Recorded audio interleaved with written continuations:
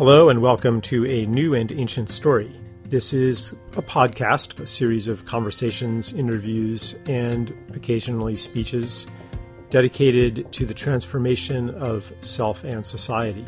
The basic idea is that we are moving from a story of separation to a new story, new for the dominant culture at least, of interbeing. What that means will become apparent as you listen to this series. We explore things like technology, spirituality, agriculture, healing, economics, politics, ecology, relationships, education. Pretty much everything that is undergoing a transition today as our old story nears collapse. If you want to engage these ideas more deeply, you can come to our website, charleseisenstein.net. So a lot of people come to me with issues of despair when they realize the situation on this planet and sometimes they wonder how I could authentically be hopeful or optimistic. Maybe it's because I don't really understand how bad things are, they think. And that was the thought I was having at this gathering I was at in Portugal that I was telling you about, Defend the Sacred, it was called. And here there are people, it's not only affluent white Western people, but there were people from Cameroon, from Palestine, from Colombia, from Guatemala, places where if you are an activist, it's not just that you get marginalized, it's that, paramilitaries might come and kill people in your family to send you a message, really, really bad things. One of the women was from Colombia. She's this old lady, maybe 4'10", in her 70s, this beautiful matriarch who has seen terrible things happen in their village there. Any resistance against the mining companies and the extraction companies attracts the attention of the paramilitaries. And so she's seen terrible things. Yet she's filled with joy and love. You cannot say, well, it's just that she doesn't understand how bad human beings can be and what's happening in the world. Maybe she doesn't have a systemic understanding, but she has plenty of reason for despair. Yeah, her image really, and her bearing and her vibration, I guess you could say, imprinted itself onto me.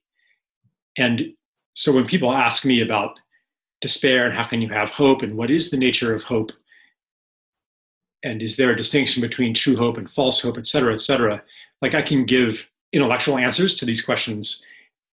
And I'm feeling through this woman plugged in to the source from which these intellectual answers come from. And I'm wondering how you would answer that question.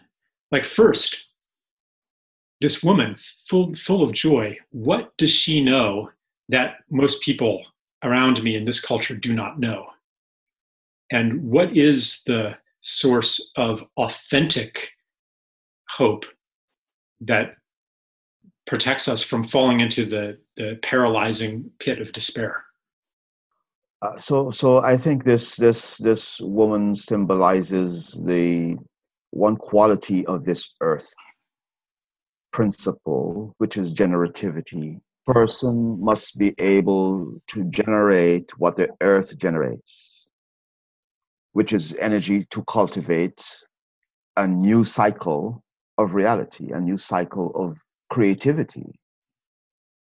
So the earth is a generative principle in nature, but it's also in us.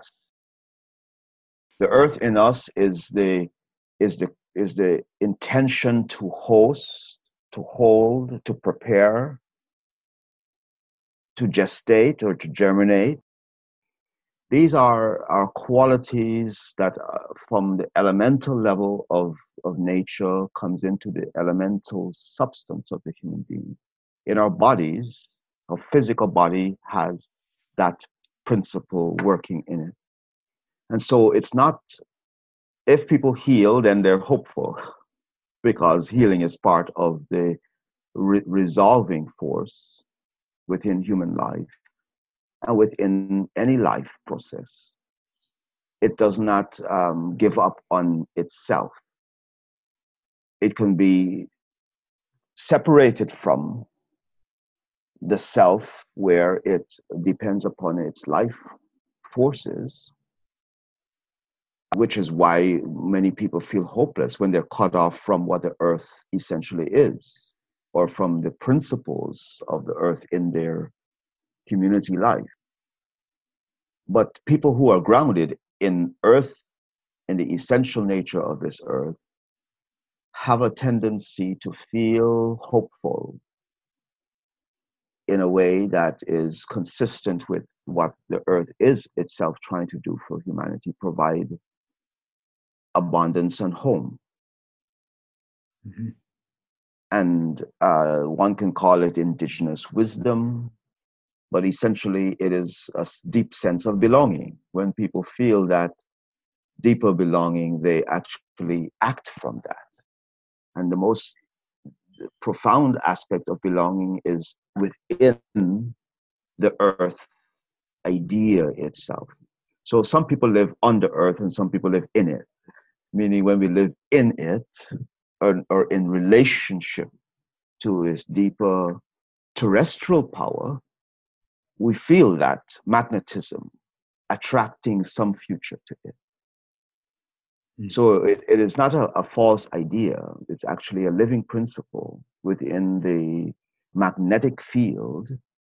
And what people call the law of attraction is that people hold that principle so that it could bring and aggregate around it all of the elementals that could manifest that reality they're hoping for.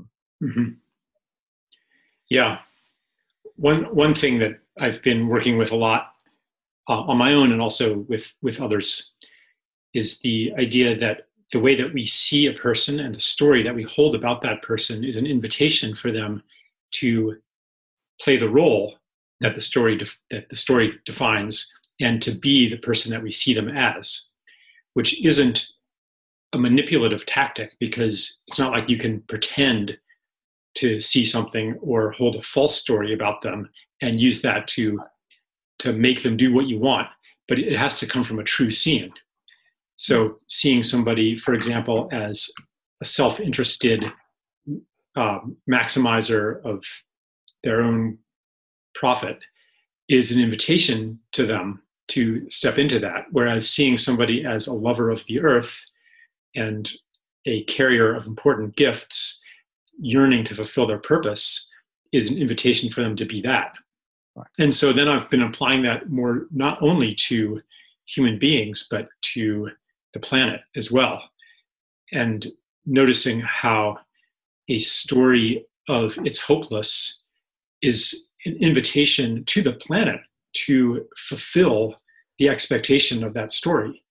And how that the story of it's hopeless also invites me into a role that is aligned with the hopelessness. So I think that this woman and many indigenous people are maybe in, and this is actually sort of paraphrasing what you were saying, are in more of a living contact with, for example, just seeing every day the Earth's ability to regenerate, seeing the tenacity of life, seeing the fecundity of life, seeing the irrepressibility of life. It's a lot harder to be pessimistic when that's part of your lived experience. And so that kind of participation in the intimate processes of life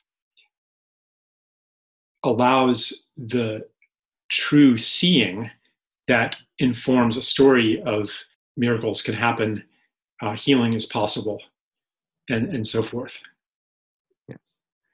And the real principle of the life realm is not in the physical realm. That's the mineral realm. The physical part of things that we see constitutes minerality. The life essence is actually more a kind of invisible current that is endless and infinite, and a certain way lives within or functions within the realm of spontaneity and a kind of epigenetic power. So it could actually come back to beginning all the time. It has beginning elements in it. It has transition elements in it. It has ending elements in it. So in the life process, all of those principles are working at the same time. Mm-hmm. A living being with the power of intention, like the human being, could always choose beginning. We don't have to choose endings as, you know, some of the elements in nature functions, like the tree, you know, in the fall season, it gives up its leaves so that it could prepare for another cycle. These are all within the elemental flow of the life processes, so that the mineral level responds to that. But the human being continues to hold the epigenetic power of beginning. So there's certain levels of the human life that is constantly in touch with this fundamental principle of creation, which is always free of some level of extinction. And this hopeful part, if we could really truly bring it into our culture, we will create a very different interaction with this planet. Most of our conception is that things have to die. That is just not so. The epigenetic world have a different conception. Things transition into its new forms or its new levels of capacity.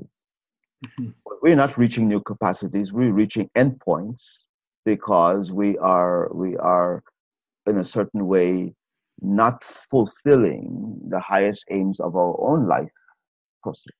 Right, which is paradoxically enough related to the denial of death and the attempt to maintain life in stasis, right, rather than serving the fulfillment of a life process. Exactly. Yeah. So let me maybe switch gears. There was a question that I came with. It's been pretty obvious to everybody who's noticing that societies has become very highly polarized in the last few decades, and especially the last few years, to the point where it seems that it's almost resolved into separate realities that are enforced by technologies of narrative control. That it's come out, for example, with the whole fake news thing, and now Google, Facebook, YouTube protecting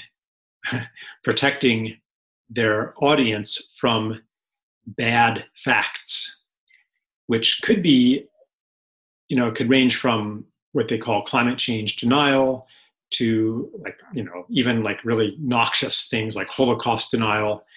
But it's also spreading to things like critics of vaccination, that information that questions the safety and efficacy of vaccines is now getting demoted in search results. And I read that on YouTube, it will now be accompanied by links to pro-vaccine articles. If you look at a YouTube video that's considered anti-vaccine, what were some other examples? But even just generally politically, like different sides operate in completely different universes of what they consider to be fact. And sometimes I get the feeling that reality itself is bifurcating. And okay, so that's one thing. And then it's also related a little bit to the despair thread, because when people look at the total control of information, it looks very Orwellian. And it looks like especially the internet, which was supposed to set us free. And I remember in the 90s, no government can control it. Information will be henceforth free. And now it's become a way to control information more than ever before. So, yeah, I wonder if you have anything to say about the bifurcation of reality and the control of information, and most importantly, the control of narrative. I think in a certain way, the human being has always lived in separate realities. But we had rituals that brought us into a shared reality. We had the level of a developed perception that allowed us to exercise the cognitive steps. After we perceive something, we're not sure what it is, we then go through a kind of investigation, analysis of it, then it became knowledge. Knowledge was not just a given, it had steps before it, which was people were allowed to truly perceive something with their natural senses. Now, when our senses are dulled and we no longer could even discern how information comes into consciousness, because it's now given without any awareness that I am perceiving it, then everything appears as facts before it was even perceived. So when our perceptions are dull, nothing is a fact until I truly investigate it. It's not just a fact because it's given, it's just a level of perception. But when perception moves directly to opinion without any investigation, then all of our knowledge becomes so factual that we are separated by that from each other. And we don't have the potential for discourse to say, okay, I had this experience. Did anyone have the same? Or what was your perception of it? So rather than asking people for their experience, we ask for the facts. Facts are not universal without the human element taking it up into consciousness. Consciousness is universal, not the facts. The facts are in a certain way held by a time element. And if some people miss just a fraction of what actually happened, they have a different quality of the fact. So those who are sharing what we call the facts have to be at least truthful enough for everyone to get the facts. If they're not truthful, then we all have some semblance of a lie, and then we have to correct it by our own cognition. And this is what's happening. It's not that the facts are distorted, it's that when it's being communicated, it gets distributed in a field in which the perception in the rest of us in the world are so different and so underdeveloped in some ways that we don't take it up in the right way. And so we have an argument over the facts rather than an argument over whether we are conscious enough to work with the facts. I think part of this then is the result of the stripping of subjectivity from the world, in the sense that facts and truth become this disembodied thing that exists independently of a relationship between the subject and the object. And to recover, because and right, so then if like you're making it into this disembodied corpus of information, then taking that for granted, you will debate somebody else who takes for granted a different corpus of information, and you seem like insane to each other simply because you're reasoning from different starting principles. And I think maybe people need to understand that all facts are produced initially through a subjective experience. So then in a debate or in a conversation, then the appropriate question isn't what's true or what's real. The appropriate conversation is what experience brought you to that information. And I'm wondering here if there are healing principles here, because I know that you work with gangs, in Los Angeles and stuff. And here, like on a very down-to-earth level, one person might have a certain story about here's what the facts were, and this person did this, and they deserve that, and someone else might have a different set of facts. And these differences will bring them to kill each other. Right. So what is the healing principle that you work with to defuse this battle between separate objective realities? Right. And in awareness, so when something happens and it comes into awareness, or a fact is presented and it comes into awareness, a process starts. The human being begins to ask questions about what happened, the what. As soon as we begin to contemplate what happened, a story begins to evolve. And so the person begins to discover that from the time that something happened to the time in which they're telling it, something has changed. Their consciousness has changed. And so what I try to do is to say, okay, what happened since then? Who have you become? I become an aware being. Well, let's talk about the awareness. What do you want to do with it? Now that you're aware that something happened, that is the reason why things happen, so that we become aware. Something can't happen if I didn't notice it or perceive it. Mm-hmm. Even if it was told to me, that was the happening. I heard through something that something right. happened. So this awareness is the reality that we begin now to craft.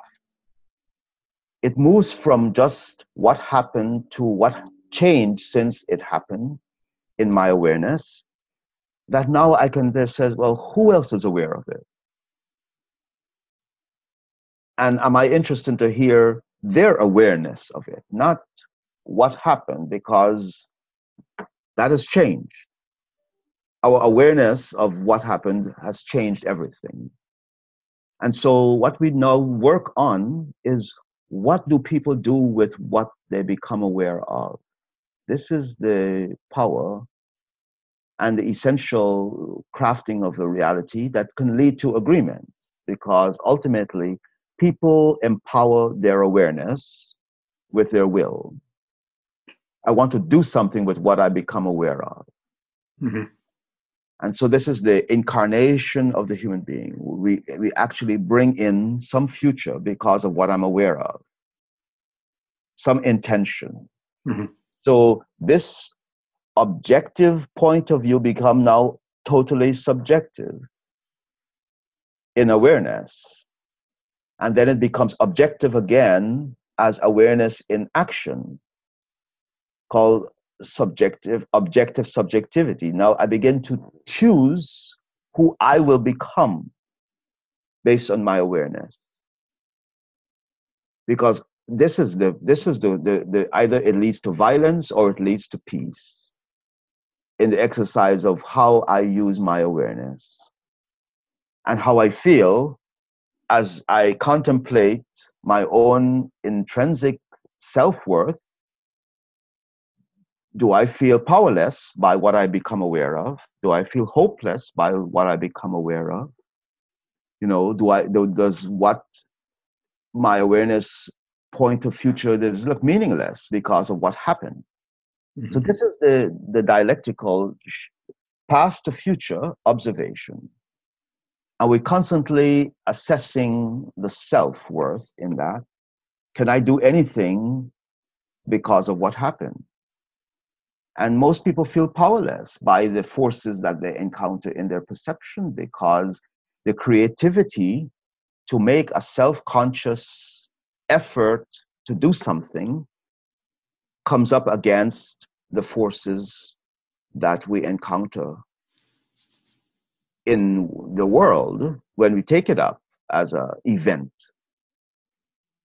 And so part of our education and our initiation is whether or not the person is given enough knowledge to transform what is happening in the world into a consciousness that can do something about what's happening in the world, rather than falling into the doubt that the event is bigger than consciousness. Okay. And so most people fall into the hopelessness and helplessness of the events that we encounter. But the healing is about cognizing elements of the self, which is consistent with ancient alchemy of transmutation, of the experience that one is having and bringing it into something new. Okay, this is really deep, and I encourage anyone listening to this to hit rewind and listen to what Orland said another 10 or 15 times. But let me try to interpret it a little bit. Yeah. That phrase that really stuck in my mind was falling into the doubt that the event is bigger than consciousness. So that means to understand that there's always a choice about what to do with. So the information comes in, we have an experience of it, we have a perception of an event. And that, I mean, I usually say that whether or not we choose to change, simply by taking something into awareness, a change has already happened to us because the totality of our being includes now a new thing. But you're saying that there's a further choice, that happens maybe, but there's also a choice. So the conversation to have is what awareness was born in me through this experience, through this fact, or through this perception coming in. What is the awareness born in me? And then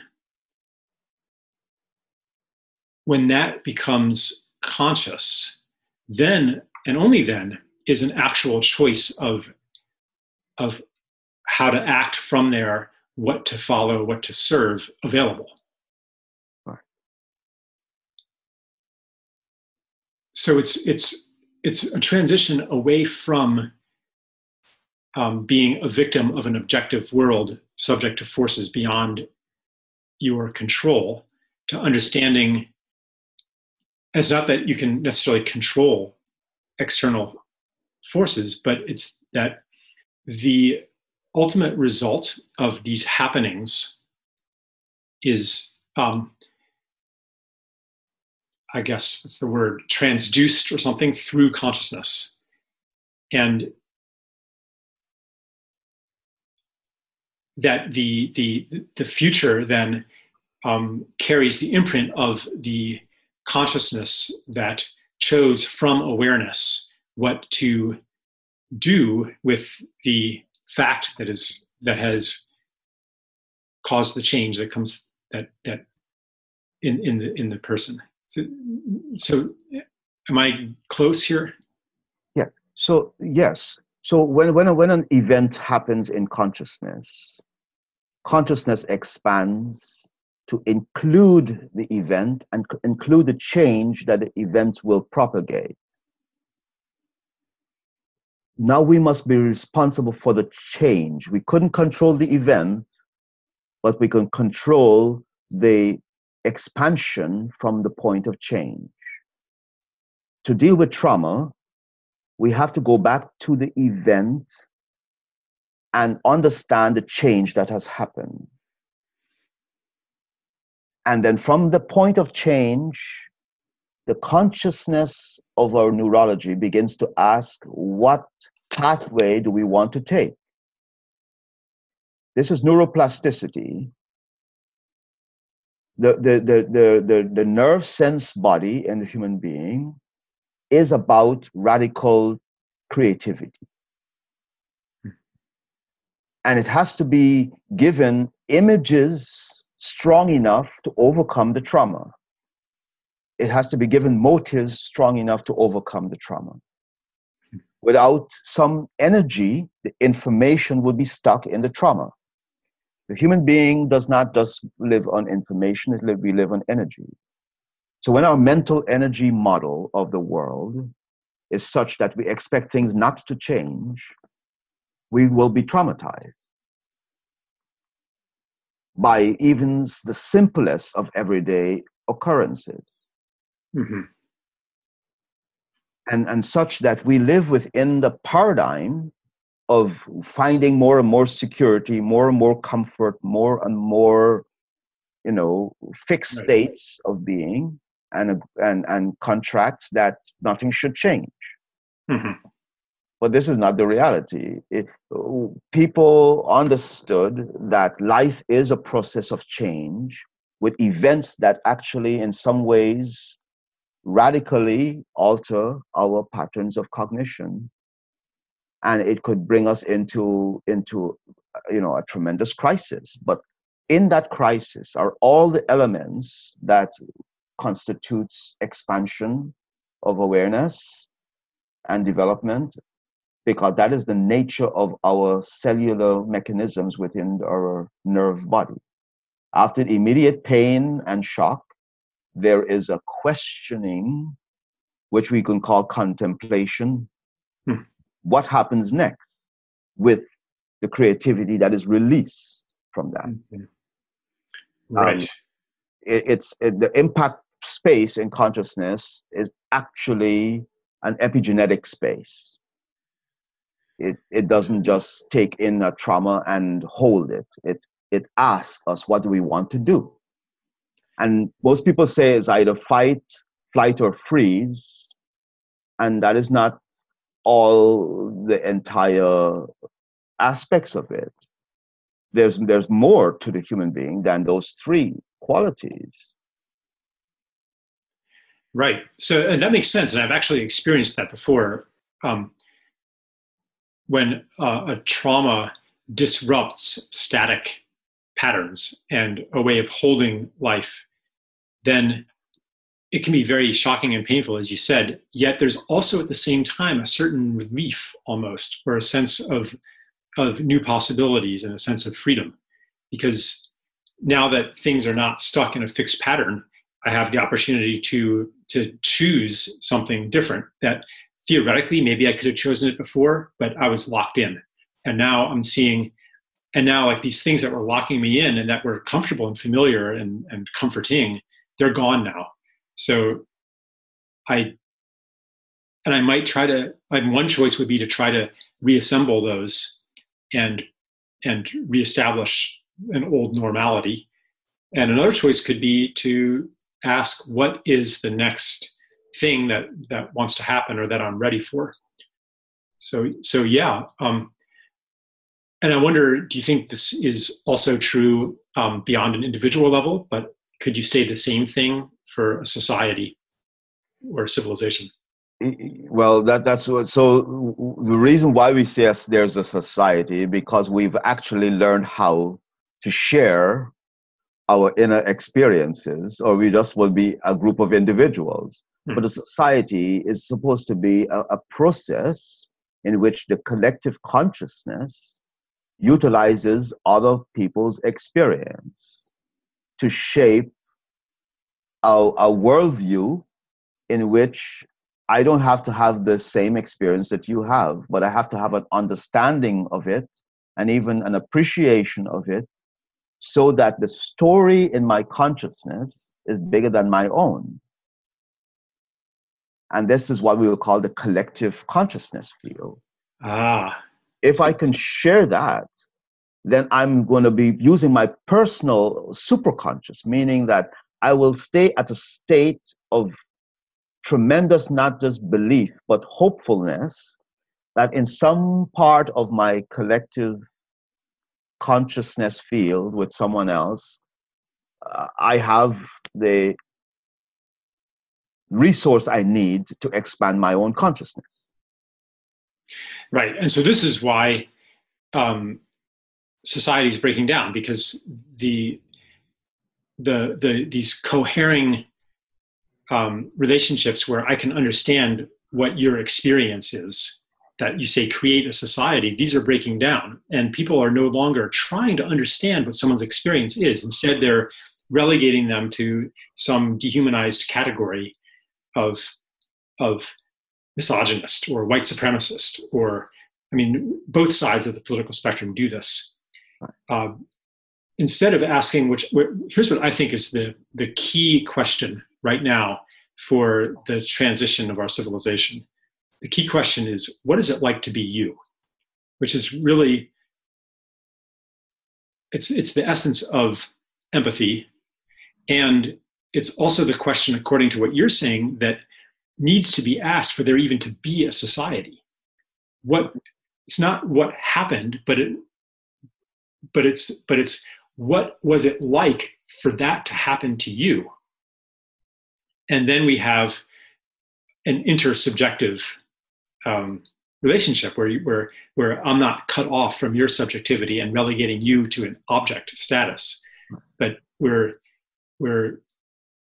and so this is what's been breaking down in the course of my lifetime. And maybe, I don't know, like maybe it was worse back in the days of, apartheid and racism and where people were explicitly dehumanizing other ethnicities and genders and so forth.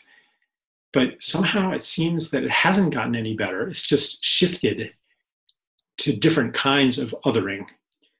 And I just have the sense of society splintering into these shards. And that concerns me more than anything. Like, if that doesn't change, then nothing will change. Yeah.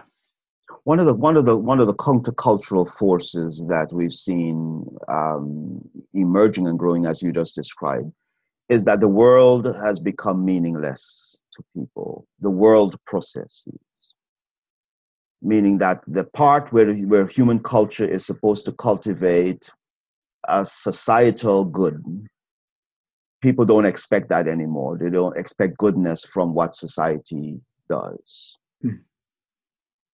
They expect that some level of exploitation of people or place will happen, because that is the trend in the societal forces that we have seen. But this is the arc of every civilization. Every civilization has a climatic space and a decline phase in which, when they exhaust the paradigm of their collective consciousness, we see the same patterns. When people begin to utilize their creation rather than the creativity of their own life, every society goes into decline. The reason why in places that sustain wisdom culture, they tell creation stories, is because we have to stay true to some inherent principles of what creation is. When the world moves completely to innovation, particularly scientific innovation or technical innovation, and we stop dealing with the creative principles, we then, in a certain way, moving into all the countercultural forces, and the decline begins to happen because we stop relying on the collective consciousness, and we see people only as, customers of what we have to sell and consumers of what we want them to have, but we don't include them in the creation story of our civilization. And this is part of the problem. When we move to a scientific theory of the world, and not saying that is wrong, but when it becomes objectified as the thing that will fix our futures, and we forget that creation requires imagination, it requires inspiration, it requires intuitive experiences of one's own place in it. And when you marginalize so many people from the creation story of the world, yes, you will have a decline of civilization, because the only thing left is to oppress their will to make sure they buy what you're selling. Right. And because there's not new creativity, there's not like new creation, the only thing you can do is to try to extract something from what's already been created. And right. So there's competition for a smaller and smaller amount of cultural inheritance. And I see it also as a matter of the disintegration of our our collective aim and our collective story that told us, here's what we are creating together. So it provided motivation to do, for each person to do their own part in the collective project. Right. It's like, if you have a construction crew and the story is we're going to build a house here, then everybody does things that they wouldn't do if there were not such a story. Like no one would drive a cement truck around if there wasn't a house being built, and no one would cut the lumber and so forth. But if there's a story that organizes people and delineates their roles, and people do those things. And I think on a deep level, our civilization has lost its actually, I'll be careful with my words. It's not that we've lost the cohering story that gave life meaning and that directed creativity. It's that story has it's reached its fulfillment and is no longer the right story. I mean, and we're as a society, we're kind of holding on to it. The story of growth, of dominating nature, onward and upward. What's the next wonderful invention? That whole, like, that was exciting and it gave life meaning. And in the decline and senescence of that story, there is a crisis of meaning, and therefore social disintegration, because there's nothing to organize around anymore. There's nothing to So this decline, which you have said, every civilization has this phase. I'm wondering what you have to say about what are we called to do in a period of decline? Like, for one thing, where does it end? Like, what is the terminus of this phase? And what is, like, in a phase of ascendancy, we are called to participate in it. I'm thinking of Taoist teachings that I read many years ago that this describe the conduct of the sage in different social circumstances. And there are some when justice rules the land, and the emperor is fair and just, then the sage might participate in government. And when there's injustice, then he might try to change things. And then there are certain phases in which the sage retreats from the world of people and becomes a hermit, or founds secret mystery schools and things like that are kind of waiting their time to be useful again. So, I could say more. I want to invoke Mr. Rogers in a minute, but maybe I'll just first put that question out there. Where does this decline go to, and what are we called to do in this phase? Right.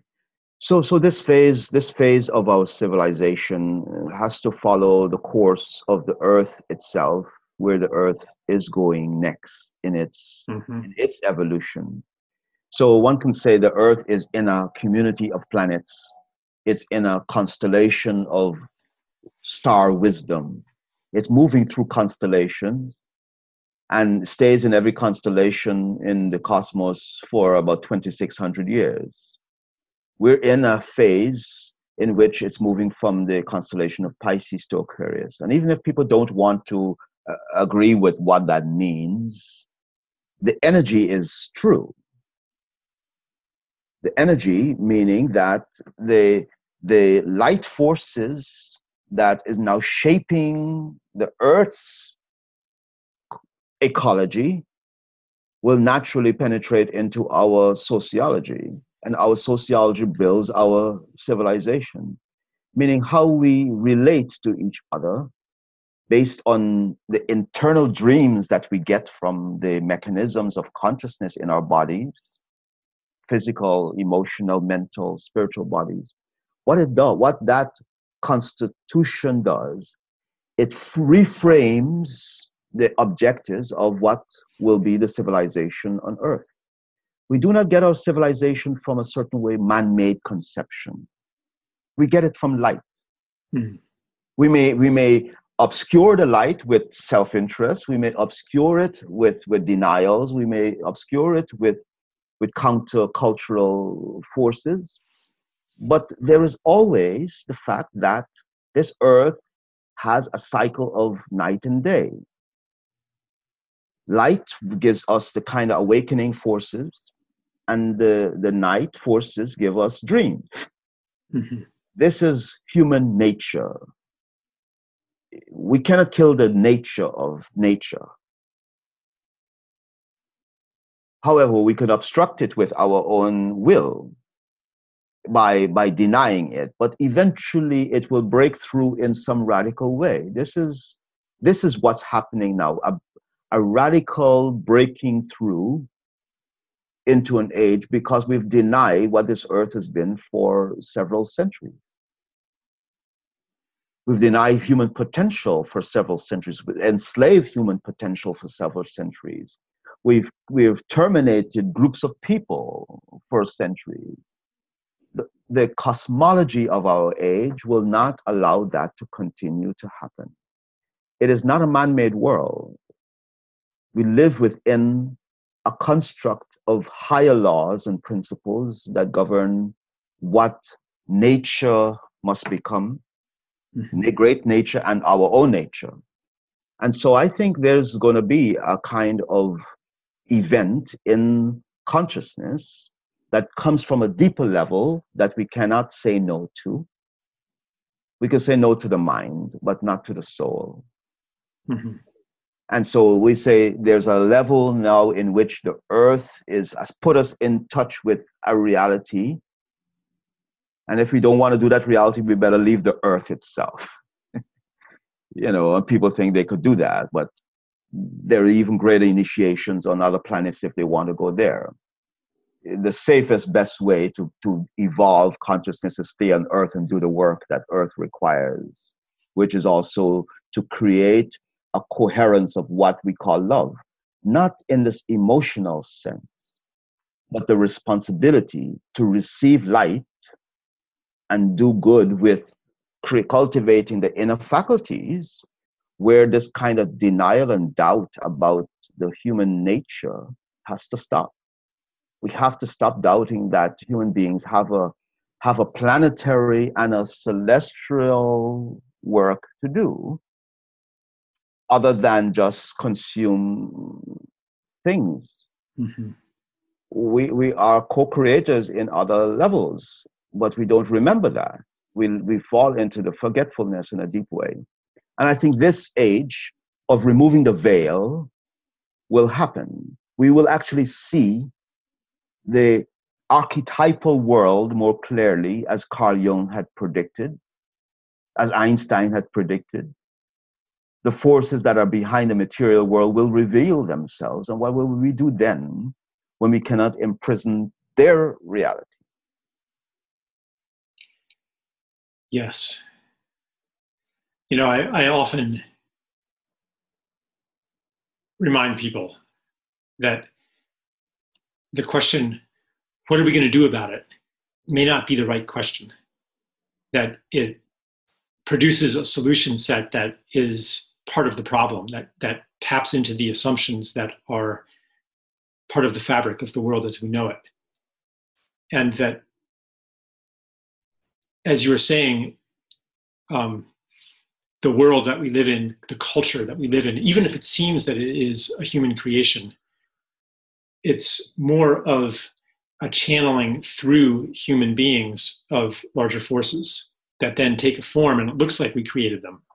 But earlier cultures, some of which still exist actually, they understood that we're not the creators of our stories, of our songs, of our myths, that they are coming to us and through us. So, yeah, I really, really appreciate what you're saying.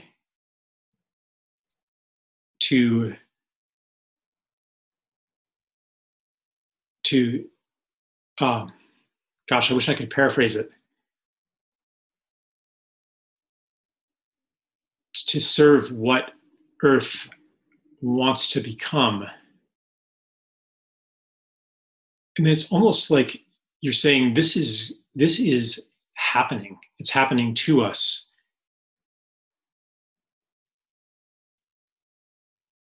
And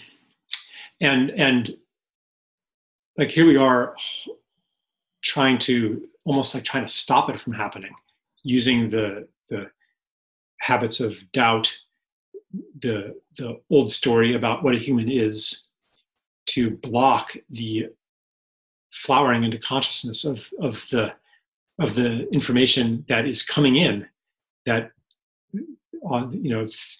carried by light, as you're saying, this new information that's coming in and changing us.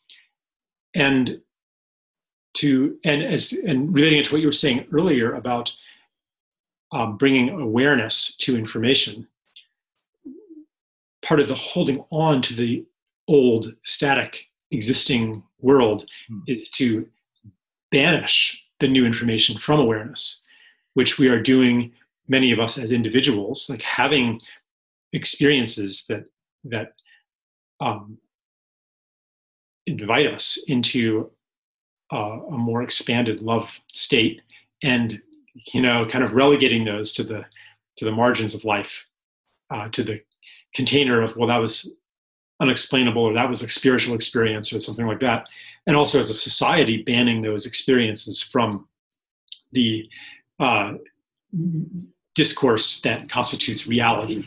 Like these are not in the news. Like as far as like the mechanisms of consensus reality, these have no place in those. So these are two different ways that, individually and collectively we're banishing or attempting to stop the new information. I mean, it's coming in, but to banish it from awareness. So yeah, that's my little my attempt at a small synopsis of maybe about a quarter of what you were saying. I put forward a question some time ago, using our scientific theory of the Big Bang as how things were created, and I said, have you ever considered that the Big Bang theory is not a past event but a future one? That what if the Big Bang in our conception is something that is coming towards us? And what if the same factor that caused this radical expansion of consciousness is actually a prophetic insight that human beings have been contemplating, and because it's a time event, we put it into the past because we're used to that? What if that it's a future event, and the same light force of the cosmos will hit us with tremendous impact? What do you think would happen to our world then? The thing about the consciousness, it will still be there, but our framework will have to be radically changed, because it did in our conception. It radically created the life forces that we call, define as our world. So this is the thing about the creation story. Which aspect of time in the timeline of consciousness is it really? Because we never really know. Many people are telling stories that are yet to happen,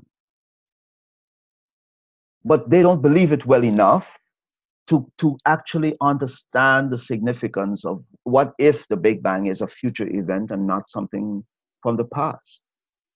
Science haven't given that the consideration. But is it plausible? Absolutely.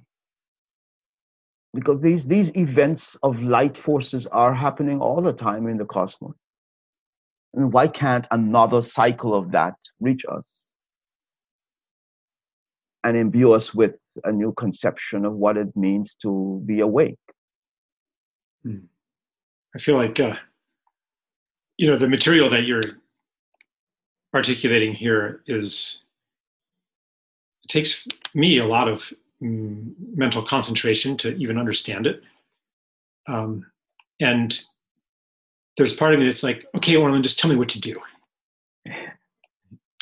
what would you do with that question? So we have this is the I said the plane in which every human being can reach now, who all of us who are concerned about the next stage of this planetary evolution.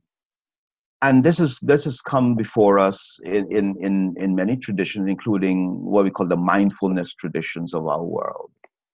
The mind field, what we call our mind, we are oriented towards the materialistic reality. And the mind cannot do that always and be healthy.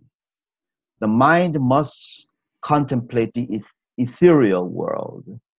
It must have the possibility to dream beyond the limits and boundaries of the given. Because what's not given in everything that we have now in existence is this being that asks, what if?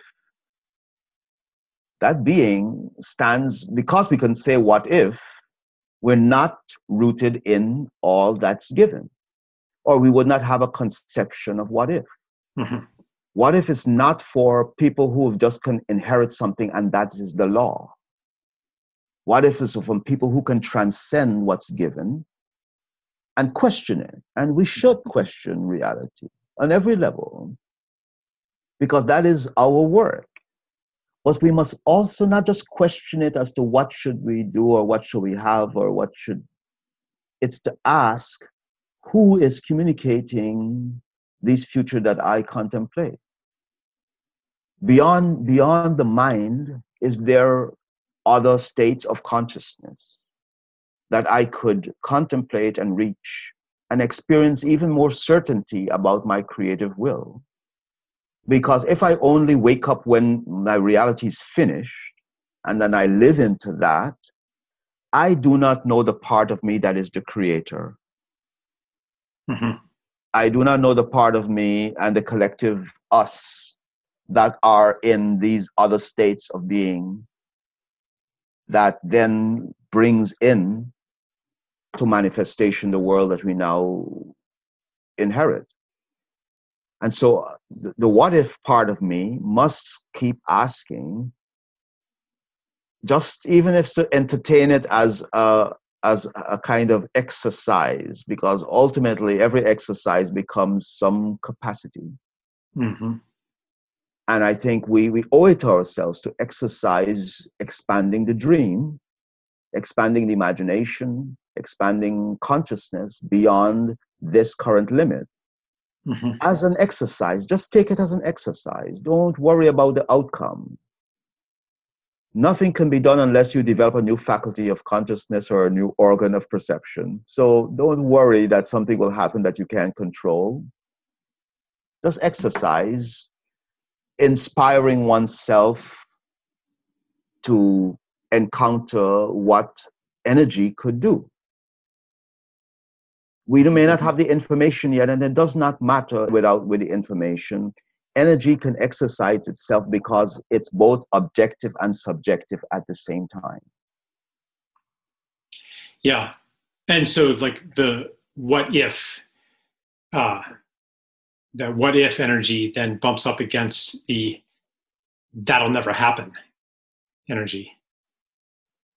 The energy that's called realism, which, what's realistic, at least from the current consensus reality, is that nothing will ever change. Right. So I was, recently, I was hanging out with some Palestinians and an Israeli also,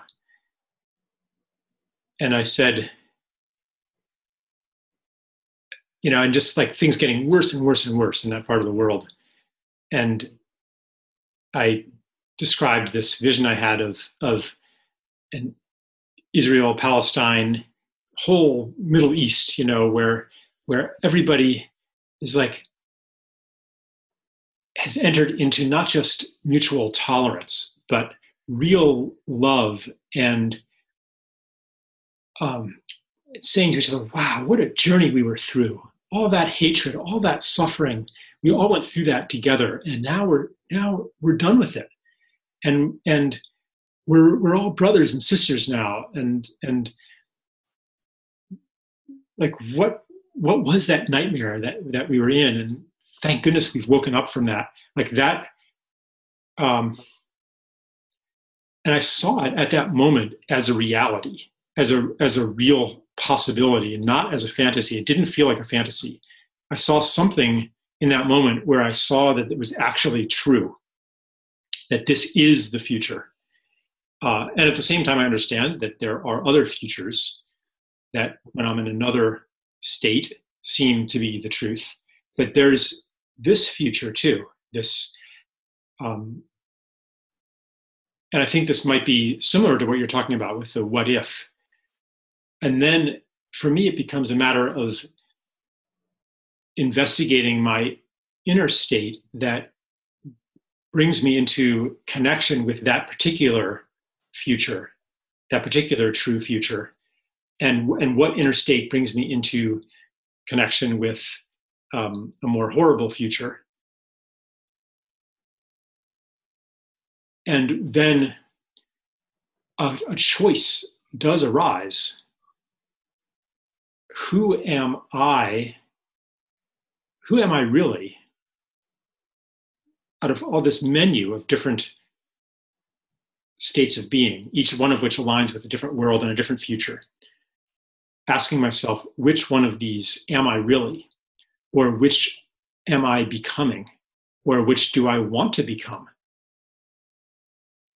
So there is then, I experience a moment of choice sometimes.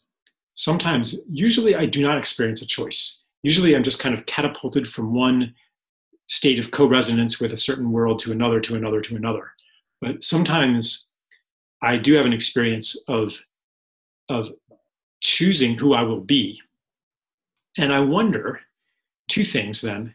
One is, what is different when I'm able to choose who I'm going to be, when I feel able to choose, when I have that awareness? What distinguishes that from all the other times where I'm just kind of catapulted from one state to another? And then related to that is, how can I create conditions for others to have awareness of choice and the will and inspiration to choose the most beautiful version of themselves that is ready to become? Yeah. The answer points to a mystery that we carry in our blood. We think that our blood is just, this cellular mechanism going through the body, carrying food and nutrition and oxygen and such. But it carries a mystery, a harmonic vibrancy, actually, to be able to create a correspondence with events in the past and in the future. Mm-hmm. Our blood has the intelligence to synthesize information on these other subtler levels in the collective consciousness of the world. It's actually in touch with every intelligence that is expressing some form of communication.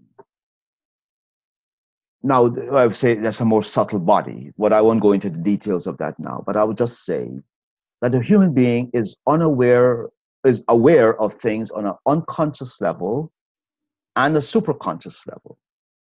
But the mechanisms for that is actually within the circuitry of this elemental life substance we call our blood.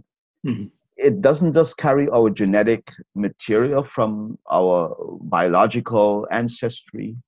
It carries the archetypal process of the human being as a progenitor of a form of intelligence that could communicate beyond the levels that we are now doing. And so in the field that I think we are generating in the heart consciousness as this blood passes through the heart is actually a power of choice that is overriding the paradigm that this substance is about, or our reality is about our mind thinking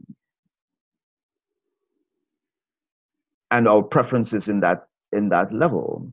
The heart consciousness that is emerging now for humanity as a faculty of discerning what is true and real for us will change that paradigm. Mm-hmm.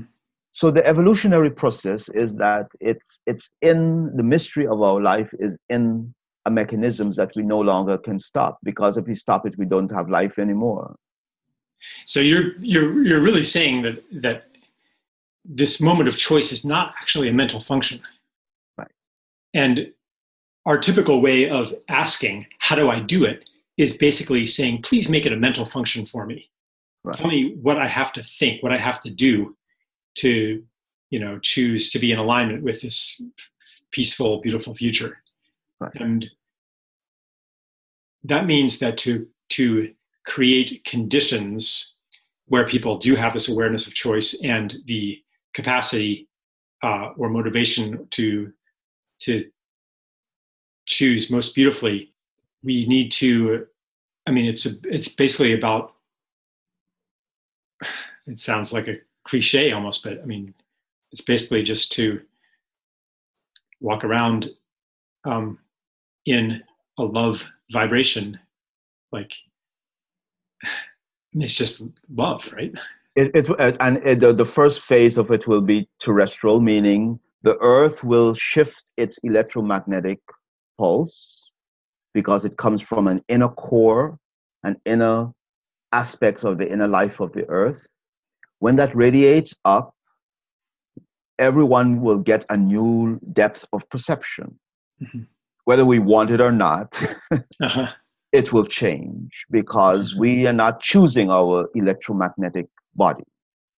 It's or we call our aura. It is part of the mechanism of consciousness that remains above and beyond the mind.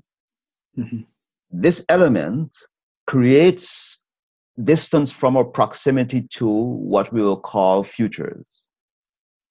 The collective field in which the creative laws and principles that passes through consciousness into thinking and feeling and will ultimately will be reorganized according to the principles. And this is what Einstein called the theory of relativity.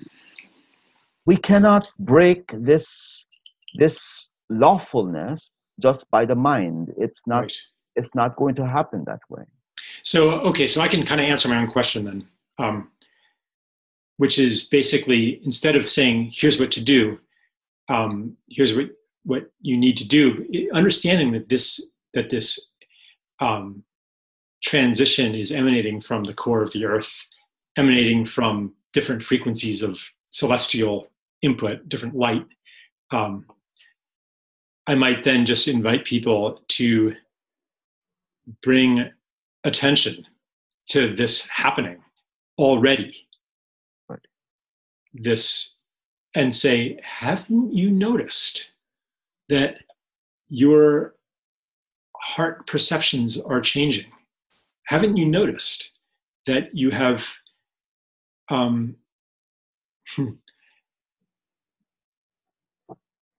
more refined capacity to love?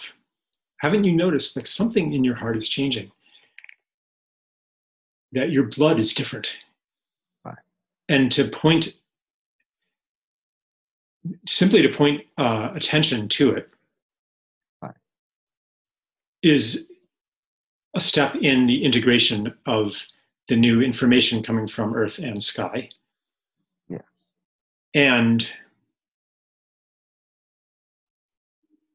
one way to point attention to it, I mean, I just try to do it with words, but even by bringing our own attention to it happening in ourselves, we become almost like a tuning fork that even if we don't explicitly say, haven't you felt this?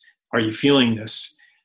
Just our bearing, the timbre of our voice, the little interactions we have with people, like everything about us is going to be is going to call forth the attention in others, because who we are being is from that place of attention to the heart metamorphosis that's happening. From that place of attention, we do not fit into the normal expectations and perceptions of the people around us. We become like an anomaly, an exceptional data point that immediately then redirects the attention, because the familiar surroundings have been disrupted a little bit, and the habits of attention then become inoperative, and then there's the opportunity for attention to go where it does not normally go. Right. Yes, the beauty about the mechanisms of the mind, it has in the consciousness field the capacity to remember and the capacity to forget. When we understand what this process really is about, the next phase of it is a kind of improvisation, meaning that it doesn't matter if we forget something, we'll constantly be doing the right thing. Mm-hmm. It doesn't, even if we try to remember to do something, we'll constantly be remembering to do the right thing. The process of creative improvisation, just like people do now in music, you listen to something that is already being heard at a deeper level of perception and cognition, and you exercise the playing of that. Even if it's an ensemble, they can improvise and play a tune together. Right. This is the future state of this mind. We're constantly trying to recover what we have forgotten. This is how our education processes work. But the initiation that is coming in will transform the forgetting, remembering process into a continuity of creativity at a level in which what we do is just for ourselves and the world. We can't even imagine a reality like that because we don't think we could be that free. But nature has shown that to be. Nature has created an ecology in which what it gives, something else benefits from. And there is a continuity in the ecology. We are now going to move to an ecology of consciousness in which the processes that are inherent and lawful in the body, that the blood doesn't just keep some things for itself, it distributes everything equally so that the body has integrity. When that integrity moves to the feeling life through the heart forces, and it moves through the cognitive life through this higher use of our neurological consciousness, we will have a different kind of civilization, different kind of society, and we'll enter into an age where information is not going to be withheld or corrupted. It will flow just as life does into its right use. And then in that level, the higher principles of laws, which will allow us to replenish the earth, will come with it. We're still doing this because we've forgotten the essential value of what life needs. But we wouldn't forget that in the future. Higher levels of laws will come that will allow us to replenish the earth. That's what you said. Yes. Yeah. Okay. So maybe I'll do one final thing for this particular session. One final question for you. Something that's coming up in me, really actually not so much authentically in me, but I'm tuning in to people who are and have been here before, which is basically a very cynical but very earnest voice that says, Orland, surely you can't be suggesting that we wait around for this new information to come in. Don't you know that there's a great dying going on? We have to act now.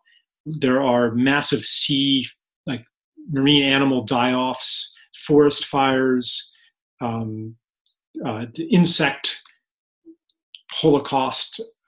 Flying insect biomass has decreased 80% over the last 30 years. the Earth is dying, and it's getting worse. The dying is accelerating, and just to say that we're going to wait around for the transformation in our hearts to happen so that we can align with the replenishing forces of nature, like that just seems a recipe for a kind of passivity that we cannot afford. How would you deal with that particular line of question? I appreciate it very deeply. And it's the reason why I'm saying what I'm saying, because of the dying and because the death that has happened over the last 7 centuries. We're in that reality that I spoke about. It's not that we're waiting, it's that we have to prepare for it because it is coming. The death has happened before now. We've made radical mistakes with consciousness over the last 700 years. And the wisdom traditions that have mapped that time frame have shown that the prophetic impulse have now incarnated in the planet in a radical way in which the nature forces are already restructuring a pattern. We may call it global warming, we may call it different things, but in the mechanism of the science, the spiritual science of it points to something very, very different in terms of what consciousness will have to remember from this future sense. And so things do not just die, as again, information and energy is released from that. Mm-hmm. We belong to an ecology of this planet. The planet reciprocates everything that is compensated by some human or being event. Beings don't just die, their bodies do, and the energy of that is released, but it goes back into the ecology. The earth is a self-contained ecology. It does not waste anything. And so every being that dies contributes to the evolution of this earth. And this is why I'm saying it. It's not that we're waiting.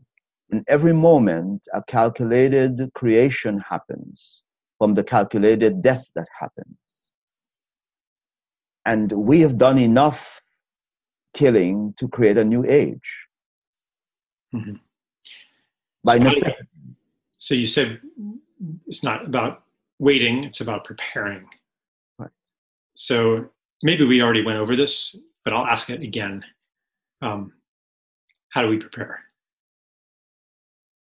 The acceptance is that there's some basic acceptances. One is that the reality behind the world that change the laws, the mechanisms that give the world its integrity is invisible. So do not depend on visible signs. One must be able to inwardly, even in the first moments of waking, try to recall what those impressions of waking from sleep might be. We bring back memory when we awake, but we have to keep waking up. The mental model of wakefulness is not enough. We have to try to remember more. We have to try to contemplate more. We have to like put ourselves back into the creation story at its deepest level. If this is just, say, to build the imaginative knowledge level. When the imaginative knowledge gets exercised, deep inspiration comes, and then it removes the doubt forces, the denial forces, all of those mechanisms that is dulling our perception. And then we begin to see the signs through a kind of intuition. Mm-hmm. We begin to see the communications and experience the communications on these other levels of consciousness that no longer are included because people say, well, you have no evidence. Intuition is the evidence of itself. It's the evidence of the human being. the being of the human being. And so we can't say intuition is wrong. It's not an opinion. Mm-hmm. If you hold it long enough, it develops a capacity and a conversation, meaning that someone else who had that cognition will show up because the magnetism will attract them. And so we have to believe in truths that we have no evidence to prove. Why? Because it's already in the blood, it's not yet in consciousness. Mm-hmm. And the thing, it's when say, why the blood? Because it has to create organs of perception and cognition first.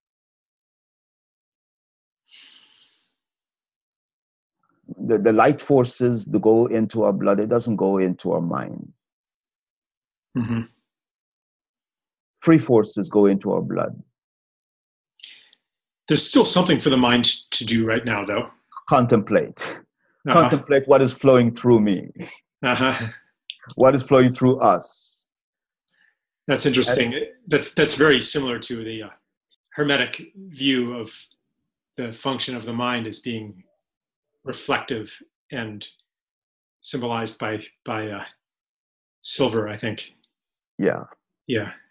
And then what it builds are the virtues. The virtues will be aspects of soul, mind, consciousness together that then gives a verification by building an inner morality, not something that is just about, cultural right and wrong.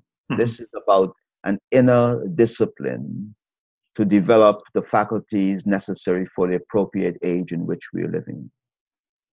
So morality is not about right or wrong. It's about the responsibility to be oneself under the conditions in which we're living and exercise the right judgment to receive instruction from the higher self. If I don't receive something from my higher self, I will constantly live into habits. And it's the higher self that breaks my habits. It's the higher self that supports me to heal. It's the higher self in me that allows equity in our societal process. And if I withhold that from the world, I withhold it from myself as well.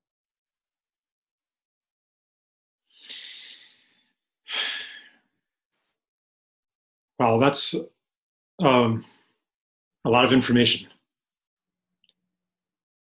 And I think we'll record again in 2 days. Okay, Charles. Yes, yeah. Yeah. Where do you get all this information, like about the blood and stuff? I hadn't, never thought of it that way. Is that anthroposophical teaching, or is there some? Well, over years of study of what the blood has been, I mean, there's some amazing discoveries of what is lived at a transcendent level in the blood. Meaning that it's not an organelle particle life that we know it to be, but what light does in it, and what the organelles in the blood actually do on a quantum level. Mm-hmm. So my integration of medicine, cosmology, quantum studies show that the only thing that we can really receive it with that remains constant and flowing is our blood, and our ancestry is in that too. So I had an interest in it for a long time, but yes, anthroposophy has a lot of insight to what it gives, as well as all the traditions, but Buddhism as well. Like what happens when we contemplate and meditate, we actually create a very healthy blood organ, that then allows the tissues to be developed differently. Yeah. Whenever I talk to you, I get the impression that I'm receiving a lot of information from you that's not really in the semantic content of what you're talking about, but it's carried in other ways. And I want to acknowledge that and appreciate that. Yeah, thank you, Charles. Yeah. Yeah. So, it's very nourishing for me. Me too. I mean, to share some of it is really as well, bringing things in that I may have known but never used in the same way. Mm-hmm. So this is a meaningful conversation for me as well. Good. Well, thank you. This has been A New and Ancient Story with your host, Charles Eisenstein.